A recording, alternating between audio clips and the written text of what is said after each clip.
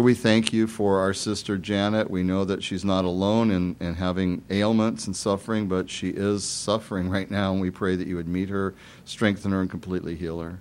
And we thank you for those in our midst who are here battling through their ailments and illnesses. We thank you for Janet being here today. We thank you for Deb being here through her journey. We thank you for those who can't.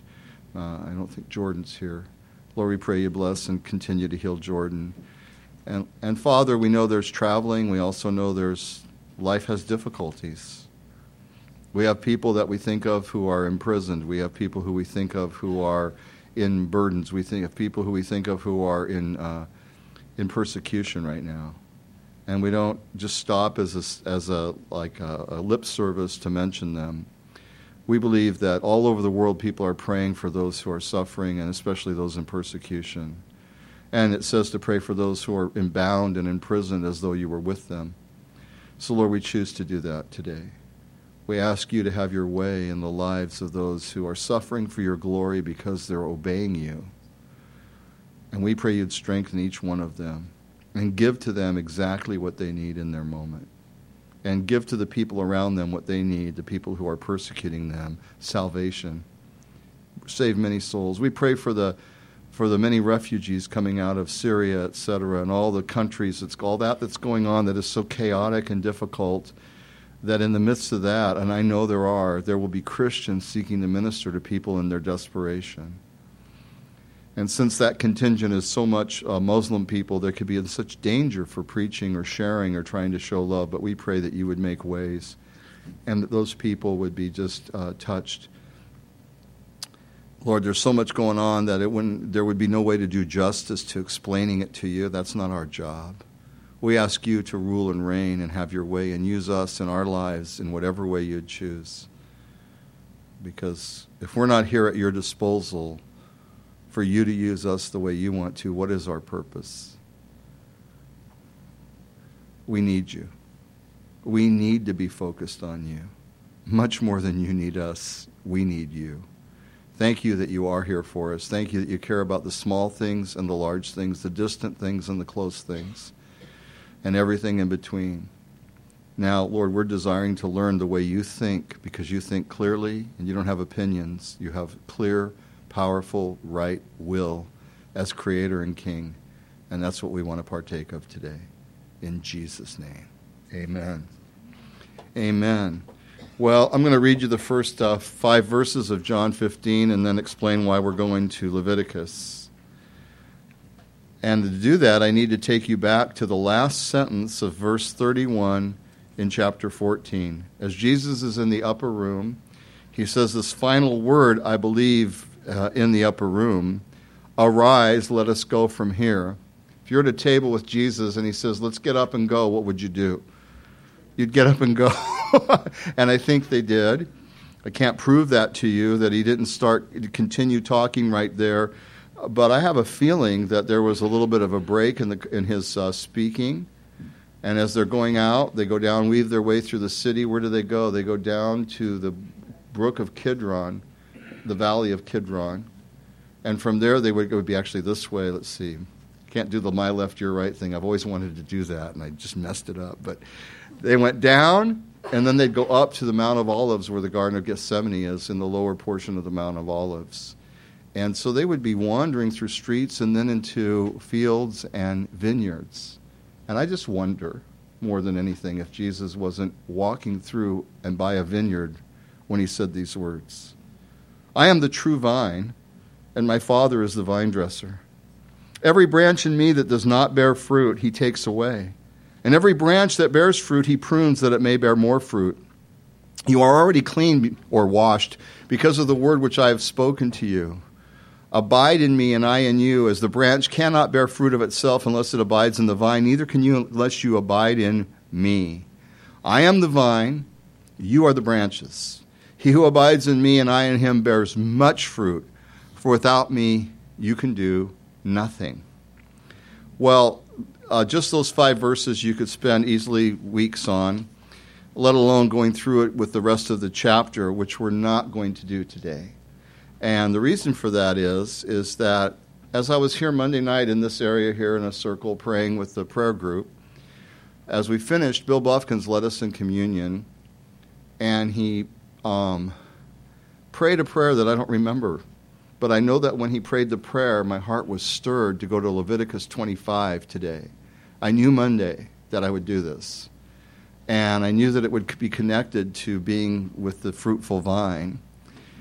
And but that's what I knew, is that Leviticus 25 talks about that every 7 years you're to have a land rest, and we'll read this in a minute. Well, I told Bill privately, I just said, you just stirred me by your prayer. I know I'm going to pray about it. I'm going to be going to Leviticus 25. Then I walked up towards the back there, and Ruth Mayers, you're here, Ruth, right there. She says to me, Rick, have you heard much about the Shemitah? Either Shemitah or Shemitah. And I said, in my genius knowledge, is that like a Hebrew word? Right? And she says, yeah, it is. I said, nah, I haven't heard of it. She said, okay. There's just a lot of that talk going on. I walk out. I'm doing Leviticus 25. By the way, you should probably turn there to Leviticus 25. I'm going to thinking about Leviticus 25. She asked me about the Shemitah. I know nothing. I go home, and Tuesday, I think it is, Amy Ben-Dur puts a little blurb on the Facebook about the Shemitah, which is the word release. In Deuteronomy 15, talking about the same issue, after every 6 years you stop your land and let it rest, and everyone rests. You also have a release of any Hebrew worker and servant, and they're to go free, and it's a year of release. There's more to it we'll talk about.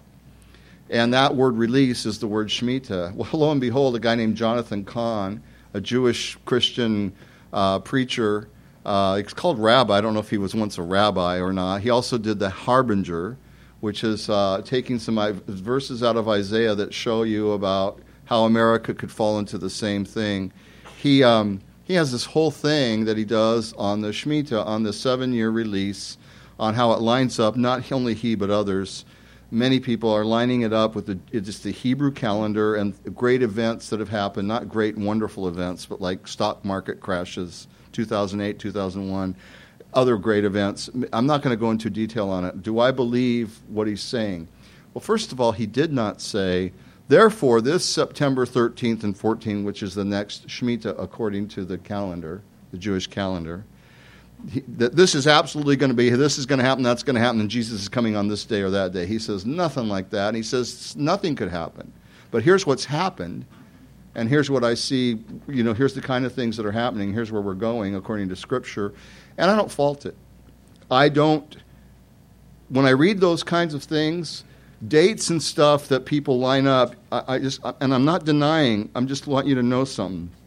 You could pick any date every 7 years, every such and such, and you'd find major events to fit into those. So I'm a little leery of saying, absolutely, I know that this is exactly how it all lines up. Are we on the right dates? Is that going to happen? Having said that, to calm those of you who worry that we're going to get off on the prophecy thing, but to encourage those of you who are into the prophecy thing, it's great. It's good. It's true that we can see these things. They're pretty lined up pretty good. And the thing that we know is, I had to ask myself, if I really believed that Jesus was coming, and perhaps that was going to be, because it's on Rosh Hashanah is on the last eve of the month of Elul is September 13th, and the first day of the month of Tishrei is September 14th. Different numbers and different calendar, Jewish Hebrew calendar. And that is going to be Rosh Hashanah, the sound of a ram's horn and the start of the new year. 10 days later is Yom Kippur, which is when Jubilee would happen. Nobody knows Jubilee. I can't find it. There's people say they know it, but I haven't found consistency about Jubilee. It was never kept. And the land Sabbaths weren't kept in Israel. And we'll talk about that. I want to give you an overview here about the issue of this prophecy kind of thing that's going with it, is that nonetheless, these things are happening, and they're happening in rapid fashion in our world. There's a lot happening. And as far as it lining up, I do believe it lines up. I just don't know that it's an exact science. And the question I started to ask that I interrupted myself with was, what would you do if you knew Jesus was coming for his church in the rapture on September 13th and 14th? To make a long story short, the proper answer is I wouldn't do anything different than I'm doing right now. Here's the thing. If you knew Jesus was coming tonight, and you knew it, and that's why he doesn't let you know it, it would change your day, wouldn't it? Like if you were going to go to the lake or the picnic or mow your lawn, and you knew Jesus was coming tonight, it would change what you did, right? He doesn't let us live our lives like he's going to come tonight every day in the way that we would just stop doing everything and not function. How would you function? I'd be on the phone calling all my relatives, giving them one last shot to turn to Jesus. I'd be running to my neighbors and shaking them wild-eyed if I believed Jesus was coming tonight. Wouldn't you? I mean, isn't that what you'd do? Do I believe Jesus could come tonight is the question, and I do.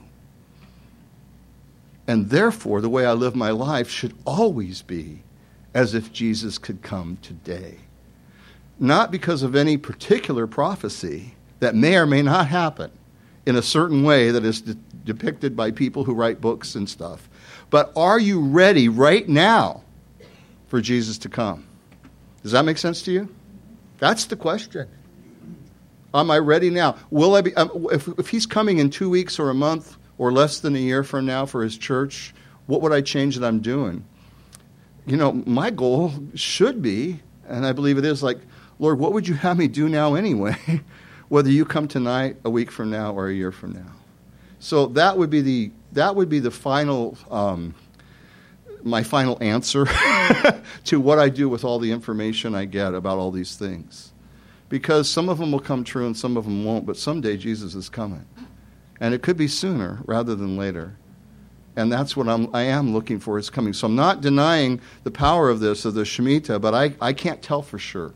When I hear these things, I'm not certain that it's all lining up just the way they say, but there's a pretty strong case, and you can get the video, you can go online, and you can research that yourself. For our purposes today, I would not be able to do a good job on that, and it's not my forte, nor do I know that it's all just right, but I do know this.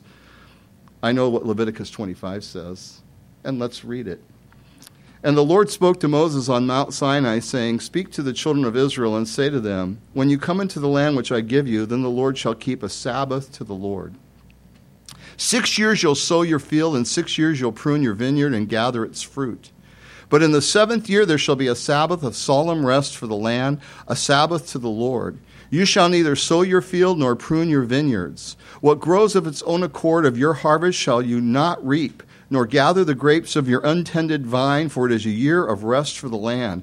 And the Sabbath produce of the land shall be food for you, your male and female servants, your hired man, and the stranger who dwells with you. For that your livestock and all the beasts that are in your land and all its produce shall be for food. So they get to eat too freely. All right? Sabbath, land, rest. Jesus said, so why did I go there from John 15? Because Jesus is the true vine and we're the branches, and he's talking about fruitfulness, about fruit, more fruit, and much fruit. And the way to be fruitful in God is to obey his word. And Israel paints us a picture both when they were obedient and when they were disobedient. Okay? And I had one more thing to say about the Shemitah. If next Sunday night and Monday something major happens, you'll know that those guys are right on because it will be that day. Okay, now I'm done with that. All right, but I did want to say that because I wouldn't be surprised or amazed. I would think, yeah, their timing schedule was correct. Okay, but anyway, what would be the reason that God would say you work, yes, you work 6 days and take the 7th day to rest. But now, here's something even bigger. You work 6 years in your fields, and then on the 7th year, you let them rest. Well, in our science today, we already know that you need to rotate crops and give a land a rest or some other kind of nutritional reverberation or whatever the word is, and me being a farmer like I am. And so that's a good thing, but God didn't say just change crops. He said stop. 7th year is a year of rest. In Israel today, there are Jewish people who are seeking to follow the law of the Old Testament, who the way they're trying to fulfill that is interesting. They lease out their land for a year to an Arab or a non-Jew. So they get money for it. Somebody else is farming it, but they found a loophole. I'm not trying to pick on Jewish people or my brethren in Israel, but it's really looking for a loophole. And, that's not significant only to the Jewish people in Israel with the law. I see a lot of Christians look for loopholes. Like they know God's intent for them, but they find a way to say, but it's okay for me to do this or that or not do this or that, because they find some legal way, biblically, to find some obscure verse to get themselves off the hook. Are you with me? Nobody in this room. They're all out there. No, I'm not picking on people. I'm saying I've seen it in my own heart. Have you seen it in your own heart? You look for a way to get out of what God is telling you to do. And God didn't tell them to lease their land. He says, stop. Every servant and the stranger among you. All right. And so, what would be the purpose? Well, I'll give you about 4 purposes that will have probably 6 or 7 more embedded in them, and you can sift it out for yourself. But I would say, number 1, the earth is the Lord's and all its fullness, the world and they that dwell within it. Did we read that earlier? You see, not only does Israel belong to God, but the whole world does. But they're a picture of his ownership. He's the creator. He's the designator. He's the assigner of your lot in life, as we've been learning in Joshua, and how he apportioned out the land of Israel. And it was his land. It's God's land. And people everywhere in the world go, this is God's country, wherever you like, wherever you live, you call it God's country. It's all God's country. The Sahara Desert is God's country too. And ownership is not 9/10 of the law, according to God. He owns it all. It's 100% his, and we're stewards over it. Which, by the way, it is Christian to take care of the environment. To go crazy about things that don't make sense, or, to find your balances there, have fun with that. But in terms of us just being neglectful of the land that we live in and saying, well, Jesus is coming, let's just let it trash, that's not Christian. We're stewards over the earth. We're stewards over our lives. We don't live unto ourselves. We don't breathe unto ourselves. We don't die to ourselves. We die unto him. So our life belongs to him. And so this purpose of God would be, it's mine. And it would cause humility to rise up in his people. He said to them, listen, it's God, me, who's giving you the ability to earn a living, to make money, to do your crops. It's not because you're so smart. Yes, I've given you intelligence and I'll give you wisdom. It's true. You were created in my image after my likeness. But understand your source.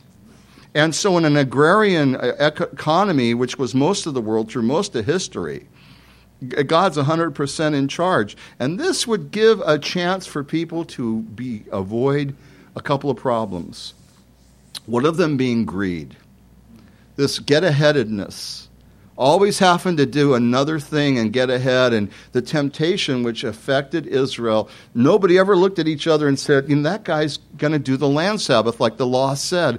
I'm going to do it too. What they did is they looked around, and I'm conjecturing this, but it's like, how did they never do it? Because nobody was willing to stop to be the one to stop. Well, if he doesn't stop, I'm not stopping.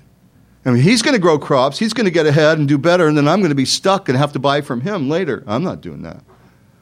Which is a real godly attitude, right? So, greed or fear. What will happen if we don't do this? That comes up. The fear comes up, and we'll address it in a few minutes. But so number 1 was the land is God's, and he can eliminate greed and fear or work on it in us through this. Number 2, on them, the land rests because God wants it to stop. God created the earth in 6 days and man and everything in it, and then on the 7th day he rested, right? Before man fell, before there was problems in the earth, God stopped. And that must mean that he just ran out of ideas. Is that what you think? The fish in the ocean, especially that special one, that was like so hard for me. Now I'm really tired and I need a break. I'm thinking no. It's interesting about God's thought process. God's thought and God's will are in unity. He doesn't have a separation. I think about a lot of stuff that I never do. I think about a lot of stuff that I shouldn't do. I do stuff that I don't think about. How about you? God's thought and God's will and God's production, it's all one. He is a compound one. The Lord our God is echad. If you love Jewish words, Hebrew words, here's a great Hebrew word, echad, compound one. So God wasn't tired. He wasn't running out of creative juices. He just, I think, wanted us to understand that there's a time to stop. That's really hard for Americans. We love to stop working, but we still don't stop. It's a little tough on us. And number 3, man and servants and animals were all to rest 1 and 7 years. What a blessing God was providing for these people. He wasn't saying, I want to make sure you suffer. He was going to say, I want to make sure you thrive. I want to make sure you bear fruit and are as fruitful as you can be in your life. And the blessing there, teachers, college professors who are highly tenured, doctors who have some history for them, what do often? They go on sabbaticals. Some of them do it on a 7-year basis. Where did all this come from? From the Bible, right from Leviticus 25. When you hear the word sabbatical, it came from the Sabbath land rest.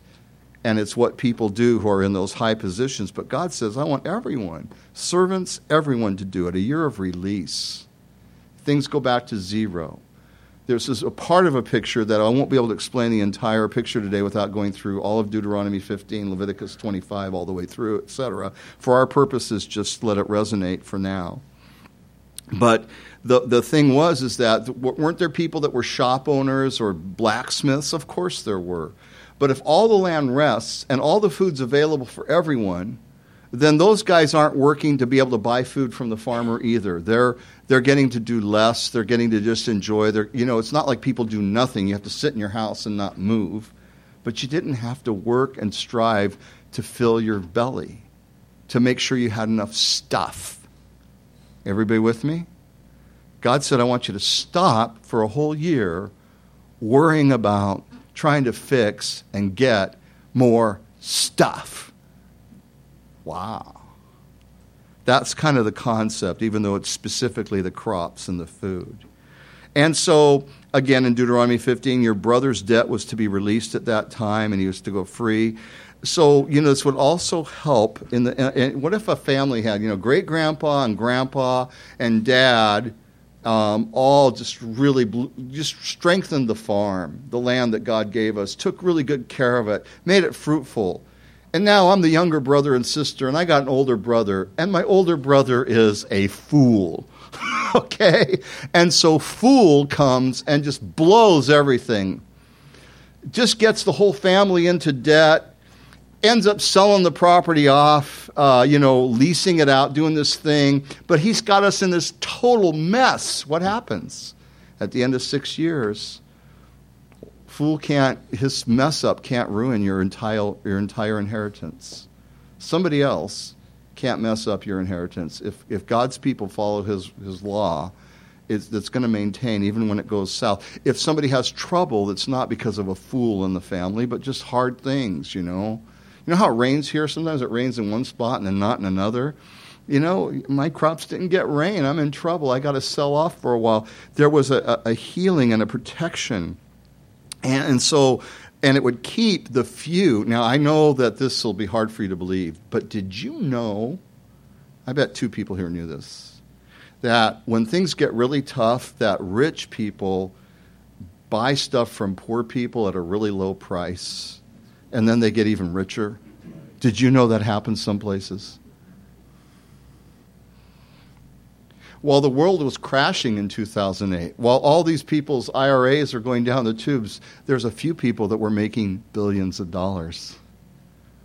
And I'm not suggesting that we fix that, through wealth redistribution and all that. I'm not making a political statement. I will tell you this, God cares about a few people having all the money. And that's how it basically goes in the world. And that's what they do, is they oppress the people that don't. And no matter where you live or what it is, this is still a human nature thing. The world is fallen, and it just doesn't mean there's thorns and there's bees that sting you. It means that people's hearts become selfish. There's enough of everything for everybody, but it's not well taken care of. And there are greedy people, and there are people who make foolish decisions and blame others for why they're broke, too. Listen, it's not just one-sided. It's always easy to point at the person that has and blame them. There's room for all of us to grow and learn about what we're supposed to do.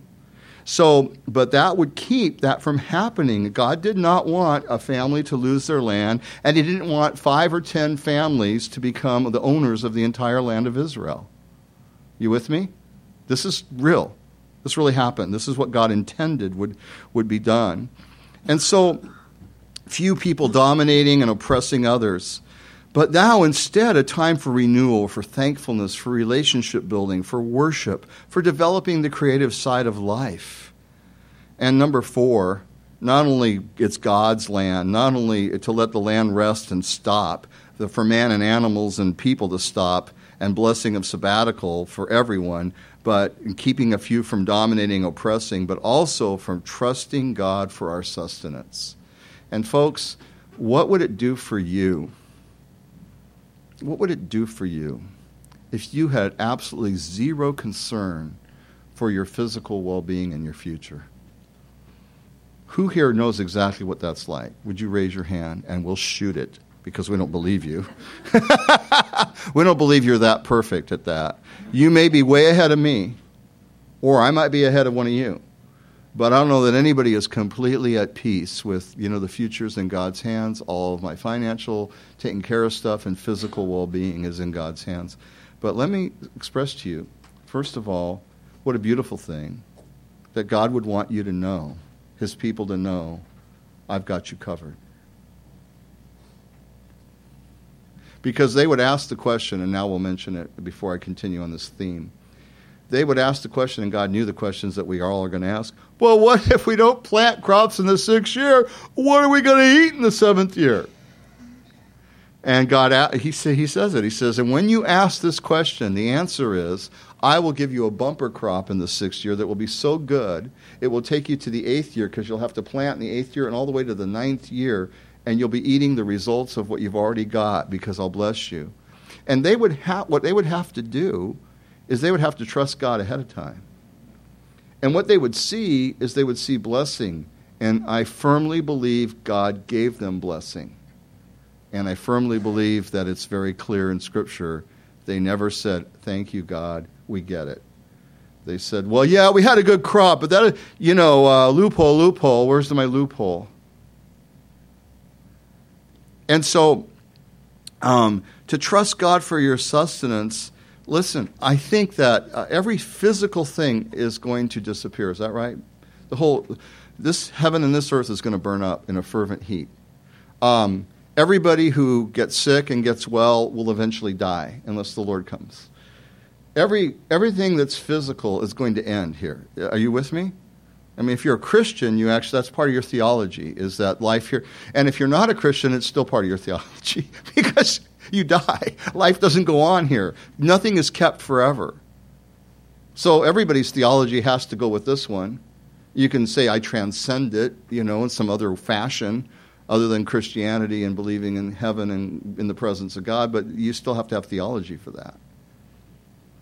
So everybody's got the same theology about this life. It's going to end.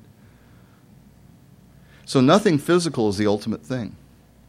So God wants us to know that he'll take care of us physically, and he wants us to learn about that. You know why so much? We're here. There's a very practical reason, but there's another supernatural, deeper reason. And this is what came to me sitting here this morning earlier in the office, was you want us to know that that's just to propel us to understand that you care about the deepest things of our life. Because my having enough to take care of me physically is not... I know there's people starving. There are people starving. There are people hurting physically. So we also know that either God isn't good enough to take care of all that, or there's a deeper issue in life for everybody. And that issue is that I want to show you that I take care of your soul. And when you come under my covenant in agreement, and that's where Israel was at, under his covenant, we can't fix all the things that are going on outside of that right now. We need to get that part straight to even think right. You're under covenant with God. You're in agreement with him. He's ruling over your life, and you're submitting yourself to him and to his rule. And when you see him take care of you physically, it's a sign to you that he cares about something that's much harder to take care of. Because what's your biggest problem? I understand if you disagree with me, but I think you're disagreeing as clear as I can with the Bible if you say it's not myself. Your biggest problem, even though some of you have huge issues to deal with that I don't even know how to begin, and I commend you to God and pray for you on these things, and I don't think I know it all, but I think everybody's biggest problem, according to Scripture, is themselves, is the inner person. It's you. You're your biggest problem. And if you'll notice, people who say, I'm not my biggest problem, I don't mean beating yourself up and hating yourself, but who don't acknowledge that our biggest problem is that what comes up from within us, always have an axe to grind and always have somebody they're mad at or frustrated with. And it wouldn't matter how nice everybody was to you, you'll find the one who's bothering you. You'll get together. Yeah. You'll have a lot of fun. It'll happen. Because the biggest problem in man is himself. The biggest problem in each person is ourself. I'm not saying there aren't big problems. They're just not bigger than my sin. And God wants, because what God will do on the outside is one thing, but what he wants to do every time on the inside is free me from my sin. Free me from being in bondage to it. Free me from living in fear. Free me from living in doubt. Because you all have different reasons why you have things to fear. I'm not saying you don't have real issues. But I talk to a lot of you guys. I talk to as many people as anybody else in this room, probably. And I find that you guys have really difficult things, some of you, to deal with. And I want to see God help you in those tremendously. But if I suggest that there's an issue here that's bigger than him or bigger than the inner person, I think I'm arguing with Scripture. And I don't choose to do that. You get to do whatever you need to do. But I know that my biggest problem, I'll just go this way. I know my biggest problem is me. And I know that God wants me to be set free. He wants me to find liberty. He wants me to have Shemitah, release. And that's my biggest issue. There are other issues, but they're not the biggest. So, Israel never kept one land Sabbath. How do I know that? History books? No, the Bible and history. The Bible in 2 Chronicles 36 says, therefore, God took them captive to Babylon. Jeremiah also says the same thing. And he took them and said, you're going to be in Babylon 70 years. I know the number 7's big in the Bible, but it's not like God doesn't know how to say anything else. It's because he goes, I'm going to have you go for 70 years because you've been in the land now 490 years and you never gave the land Sabbath that I declared. And so I'm going to get the land Sabbath. So in 490 years is 7 times 70 is 490. So 70 years, one for each of the 7-year land rests you never gave the land. It's going to rest. And this says to me, God's word comes true for those who obey it and for those who disobey it. I don't convince somebody outside of the kingdom, and sometimes not even people in the kingdom. I don't convince people and force them to believe, and I'm able to talk over them and make them say, yes, God's word always comes true, but I can observe it. And I can say it, to whatever ears will hear it, but I've watched it over and over and over again. God's word comes true for those who obey it, the blessing of obedience. Not perfection and no problems, but the clarity of God's blessing in your life comes to those who obey him. And the clarity of confusion, chaos, and trouble comes to those who disobey. Ultimately, that will be proven out completely on the day of judgment. So even if it doesn't look like it's happening now, it will happen. Now, if we don't believe that, then I don't know what it is that we believe about the Bible. We just believe things that help us live our day, make me feel better. The overall picture is so clear that it's either you take it in or you reject it. And so God's word makes it really clear. And it's kind of like the Fram oil filter commercial. I know all of you remember it. It's the car mechanic wiping his hands, and he holds up a dirty oil filter from a car, and he goes, yeah, $1,800 to rebuild this engine that blew up, I told the guy to get his oil changed. He didn't do it. You can pay me now, $30 for an oil change, or you can pay me later. Your engine's going to blow up. But, the whole point is to expect God to act contrary to his nature and his word is like expecting your car to run with no oil in it. And none of us is perfect. This isn't, let's get perfect here, but we just want to really believe God. So Israel is fighting it. And, there's a picture of a guy in the scriptures who clearly exemplified not listening to the Lord in Israel. In Luke chapter 12, first of all, Jesus is talking to a crowd, and this guy raises his hand. Oh, a question. Somebody wants to ask Jesus a question. There's thousands of people. Master, teacher, tell my brother over there. Tell him that to share the inheritance properly with me, to break up the inheritance of my dad with me, right? And Jesus says, man, who made me a judge or ruler over you, over your stuff? I didn't come here to fix your details with your brother about that. Interesting. Who made me a judge or ruler? I thought he was judge and ruler. But then he did answer the guy. He says, beware and take heed of covetousness, for a man's life does not consist of the things he possesses. And then he told him a story. A certain rich man had big, huge barns. He had a lot of property, and he was doing really well. And he had a problem. He says, I have so much crops. I'm having such a bumper crop. I don't know what to do. What should I do? Oh, I know what to do. I'll build bigger barns. No thought like maybe I don't need any more, and I'm supposed to help the rest of the country or other people or the poor guy. No, he didn't think about that. Or maybe I'm supposed to have a land Sabbath. No. I'll build bigger barns, and then I'll fill them up, and then I'll say, soul, take your ease, eat, drink, and be merry. And the Lord speaks to that man and says, you fool. Don't you know that your soul is going to be required of you this very night? And who will lay that treasure up for you, or who will use up that treasure that you've laid up, when you're gone? And he says, so is he who lays up treasure for himself on earth, but is not rich towards God. I don't think Jesus is saying that being financially prepared and being diligent should be rebuked. If everybody in this room was flaky and lazy and didn't do anything about your own capacity to prepare, we'd all have to go to some other church and lean on them to help us. You know what I mean? If we didn't take care of stuff. And this is not an excuse for laziness. On the other hand, being financially prepared doesn't mean being so consumed by having so much that you never have to worry. Being so self-consumed that it's all about you.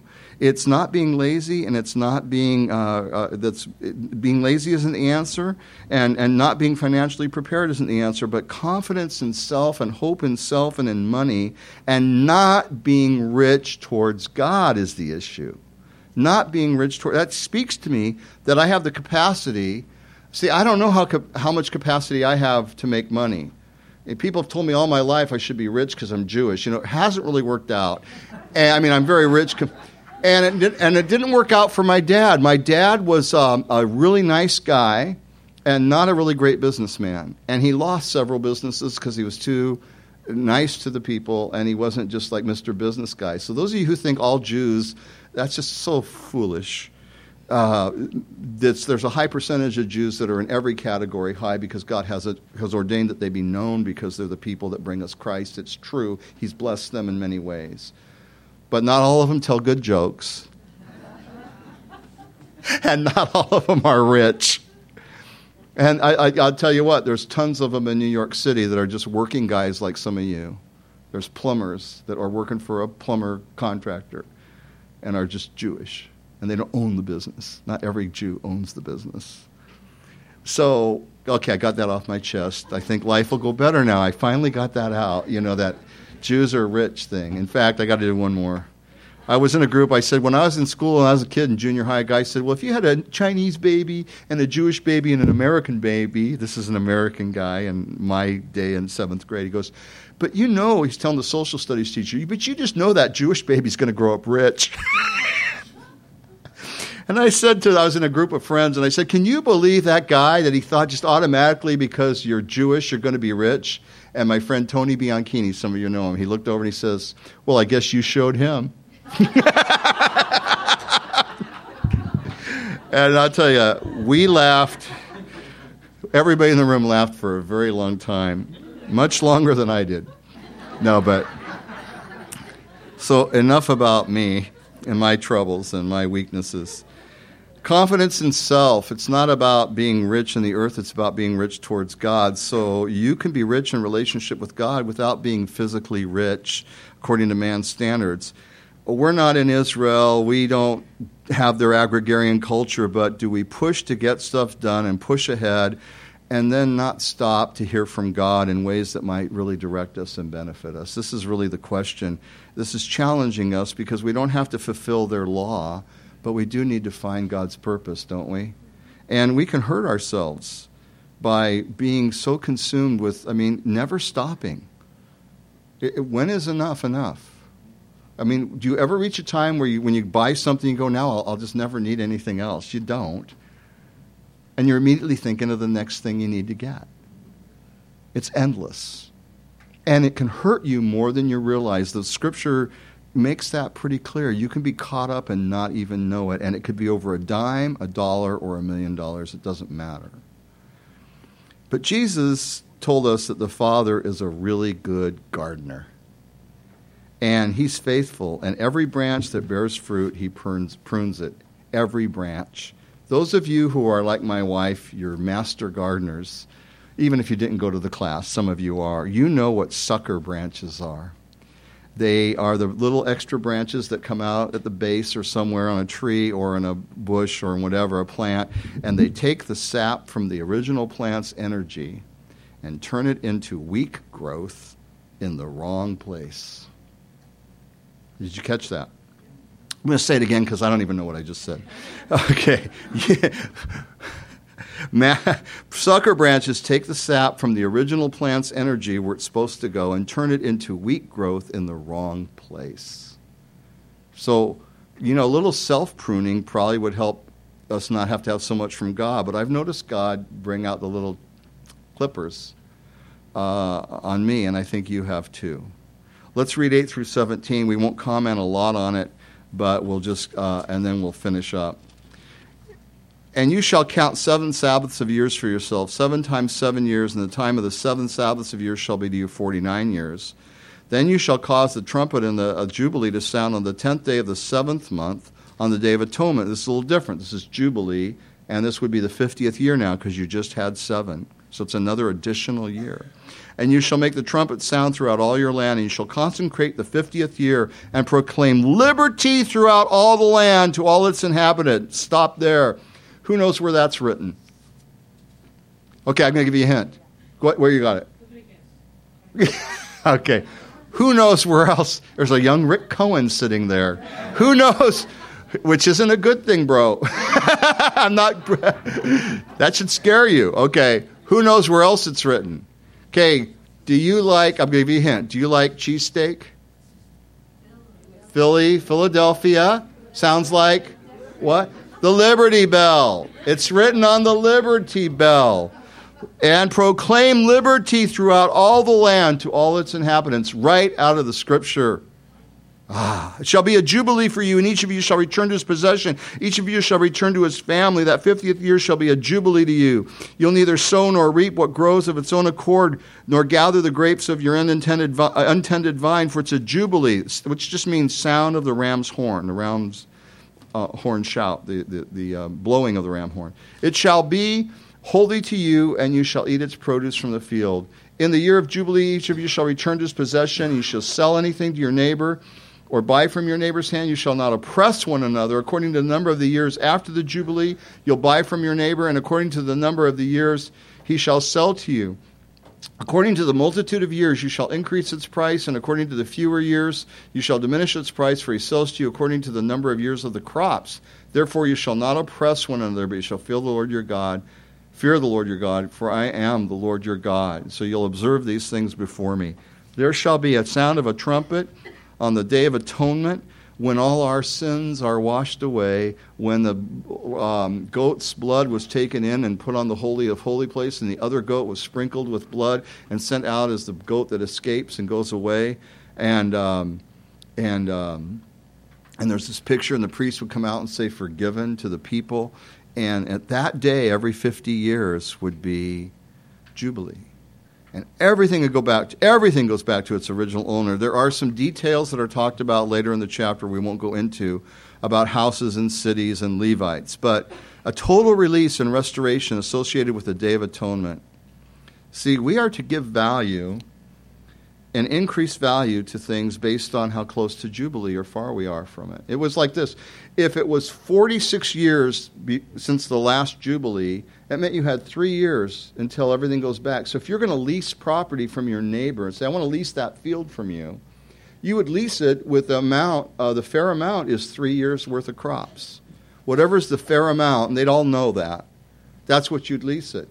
The guy couldn't say, "Well, if you want to lease this land, you got to pay me for 20 years of crops," because in 3 years it was going to go back to the original owner. You with me? If on the other hand, if it was Jubilee had just happened 2 years ago, and now you had 47 years, and you're going to lease it for as long as you could, you're going to pay a good penny. You wouldn't pay it all at once. It'd be as years go by, but you're leasing it at a price, a portion probably, to do 47 years. So the value you placed on the land that you're leasing, because you don't own it,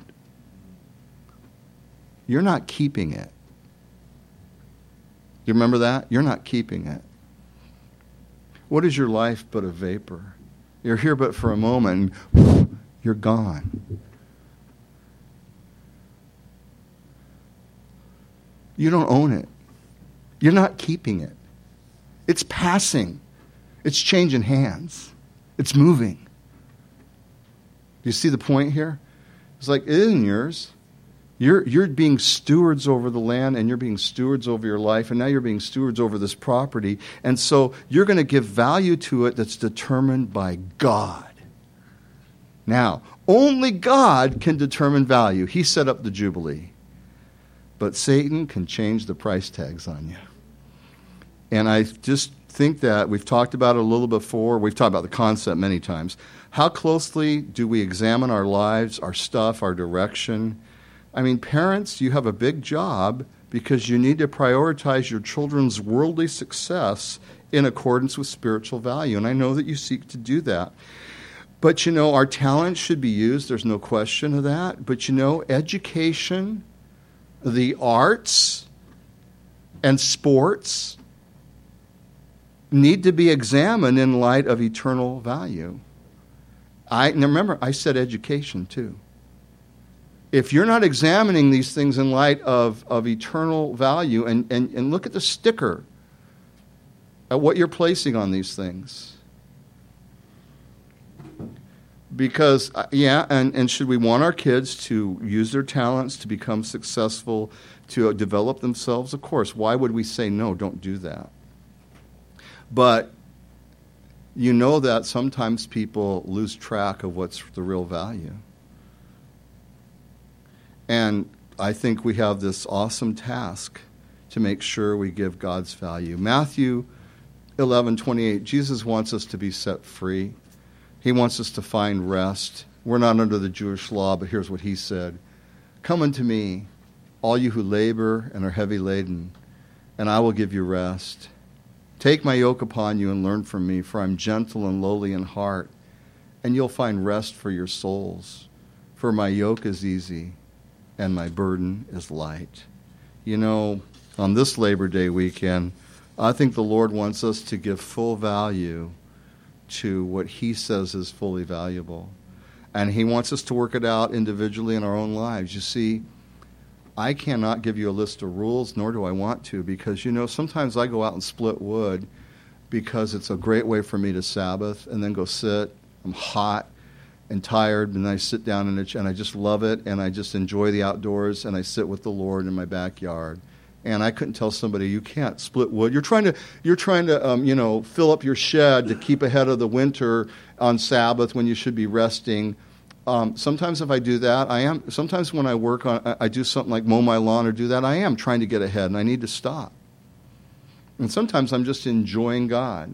So if you expect me to give you the answer for your life, which I know you don't, I'm certainly not here to do it, but I can tell you this. Are you willing to stop?